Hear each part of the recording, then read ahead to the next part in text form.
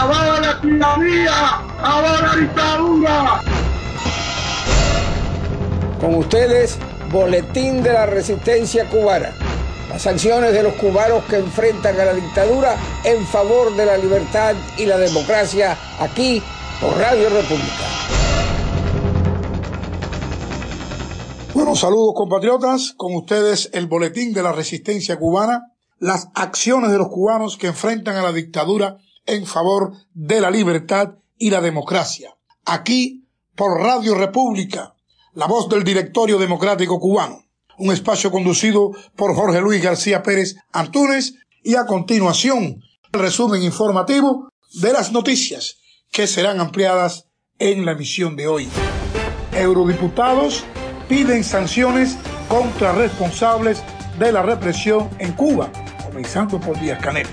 Importante organización disidente cubana registra más de 100 huelgas de hambre en el 2023.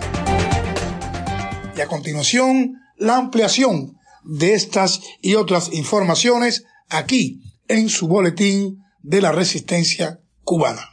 Según el reporte de Martín Noticias, fechado el 26 del presente, eurodiputados piden sanciones contra responsables de la represión en Cuba, comenzando por Díaz-Canel. El Parlamento Europeo condenó este jueves las violaciones y abusos sistemáticos de derechos humanos en Cuba y reiteró su llamado al Consejo de la Unión para que aplique las sanciones globales de la Unión Europea contra los responsables. La Eurocámara consideró que el primer sancionado debería ser el actual gobernante de la isla, Miguel Díaz-Canel, por ser la figura de mayor rango en la cadena de mando de las fuerzas de seguridad cubanas. Los parlamentarios exigieron a Dios también que se apliquen medidas similares tanto con altos funcionarios del régimen de La Habana como con los responsables del encarcelamiento de los más de 1,000 presos políticos que cumplen condenas en las cárceles de la isla. La resolución conjunta del Partido Popular con centroderecha obtuvo 285 votos a favor, 172 en contra y 46 abstenciones.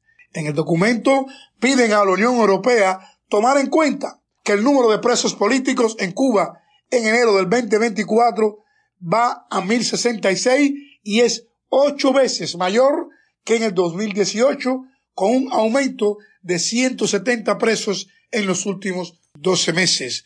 Esto representa, explicaron, una medida mensual de más de 14 detenciones por motivos políticos, por lo que exigen a las autoridades el acceso a delegaciones del Parlamento Europeo, de otras instituciones de la Unión y de los Estados miembros, así como organizaciones independientes de derechos humanos. La situación de derechos humanos en Cuba es profundamente preocupante, en particular con respecto a poblaciones vulnerables como las mujeres. En tal sentido, los firmantes mencionaron el alza de feminicidios en Cuba en el 2023 y como a pesar de las constantes denuncias, las autoridades no han implementado un sistema de monitoreo público ni han adoptado la propuesta de una ley integral contra la violencia de género. Los eurodiputados cuestionaron que el acuerdo de diálogo político y cooperación Cuba-Unión Europea, firmado en el 2016 y aplicado provisionalmente desde el 2017, no haya promovido cambios y lamentaron que a pesar del tiempo transcurrido desde la entrada en vigor del acuerdo no haya mejorado, sino que por el contrario se haya producido un mayor deterioro y agravamiento de la situación. En julio pasado, el Parlamento Europeo también condenó las violaciones de derechos humanos en Cuba y exigió sanciones contra Miguel Díaz-Canel. Vamos a La Habana, donde Cuba-Lec registró más de 100 huelgas de hambre en la isla en el 2023. 70 de ellas fueron presos políticos.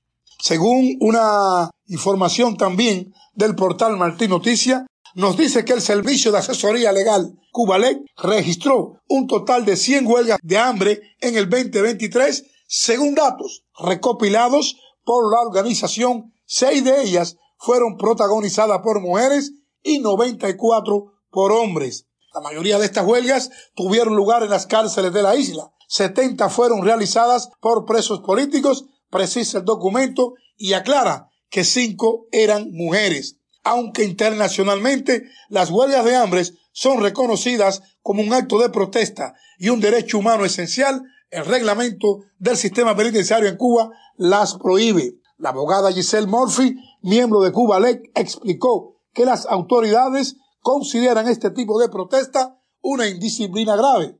Las huelgas de hambre son vistas como una acción que afecta de forma significativa el orden interior, la disciplina y el correcto funcionamiento del establecimiento penitenciario, comentó la experta. Dentro de las prohibiciones listadas en el artículo 75 se especifica que está prohibido que los internos negarse a ingerir alimentos, agua o asistencia médica ante inconformidades en posición de fuerza y demanda. Y destacó, esta descripción se ajusta a la práctica de la huelga de hambre, donde el interno se niega a ingerir alimentos como forma de protesta o para ejercer presión sobre las autoridades penitenciarias con el objetivo de lograr demanda o cambio.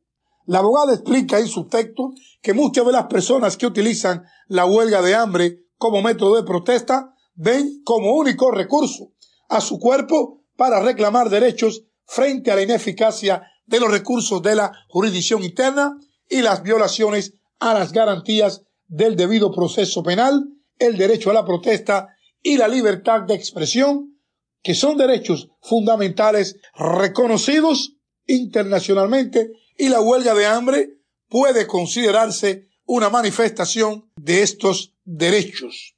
Entre los opositores y presos políticos que realizaron huelga de hambre en el 2023 se encuentra el artista Luis Manuel Otero Alcántara, el opositor Guillermo Coco Fariña, José Daniel Ferrer García, líder de la Unión Patriótica de Cuba, un Paco y varios de los encarcelados por las manifestaciones del 11 de julio del 2021. Bueno, compatriotas, y hasta aquí este boletín de la resistencia cubana, las acciones de los cubanos que enfrentan a la dictadura y luchan por su libertad.